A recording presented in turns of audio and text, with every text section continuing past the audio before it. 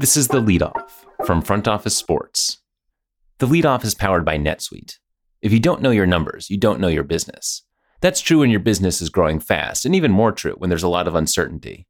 Inflation is running rampant, supply chains are clogged, and the labor market is tight. What does that mean for margins? But not every business is in the dark. Over 31,000 businesses know their numbers because they use NetSuite by Oracle, the #1 cloud financial system. Know your numbers, know your business, and get to know how NetSuite can be the source of truth for your entire company. Right now, NetSuite is offering a one-of-a-kind flexible financing program. Head to netsuite.com/front office right now. netsuite.com/front office. netsuite.com/front office. It's Wednesday, August 17th. I'm Owen Poindexter, senior writer for Front Office Sports.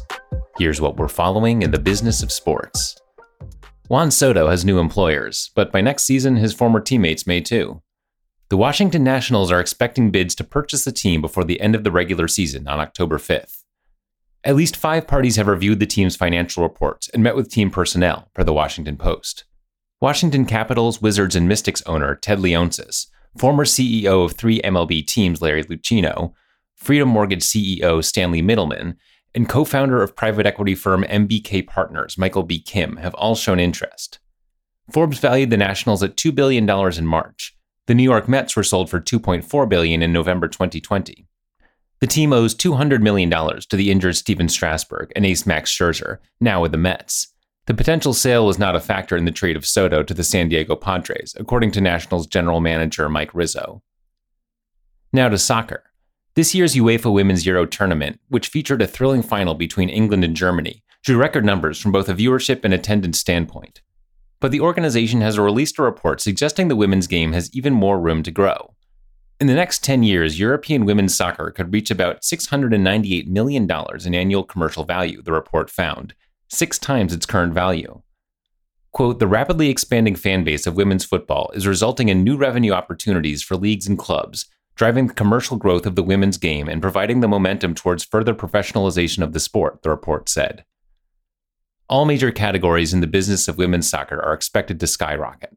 Sponsorships could increase 6-fold up to $300 million each year. Media rights could be worth more than $260 million each year by 2033. Matchday revenue is also expected to go up to more than $137 million each year. It currently totals just over $12 million. Switching gears, Signa Sports United reported major revenue growth in its fiscal third quarter, but also a modest loss as it restructures into a larger business.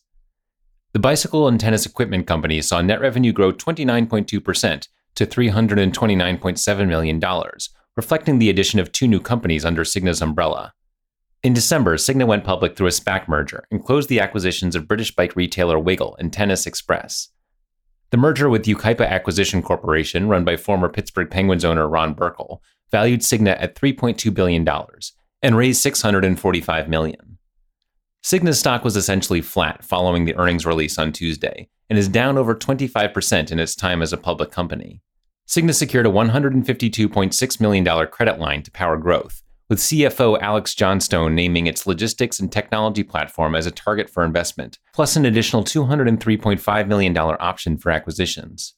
And finally, Signa Sports sees profitability on the horizon after revenue growth across all its core segments. The sports data and technology company notched $71.1 million in revenue, up 27.3% from last year. The London-based company with a growing U.S. presence was affected by a strengthening dollar. Revenue was up 42% year over year when measured using constant currency. The company absorbed a net loss of $4.8 million, a massive improvement from a $464 million loss in the same period last year.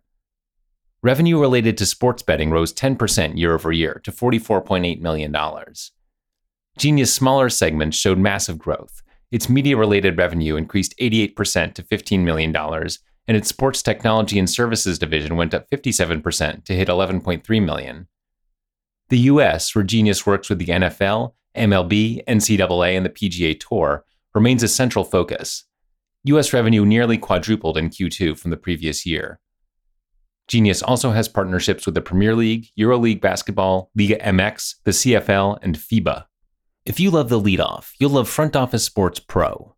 Front Office Sports Pro is a membership product that provides business leaders with actionable, timely insights on the most promising opportunities where sports meets industry. Sign up at frontofficesports.com/pro to become a member and receive cutting-edge research reports, access to the Pro Investor Directory, deal tracker, exclusive merchandise, and experiences among a community of like-minded professionals. Use the code LEADOFF for 10% off the annual subscription price. Thanks for listening to The Lead Off from Front Office Sports. Rate and review us on your favorite podcast platform, send us a screenshot on social media, and we'll send you some FOS merch.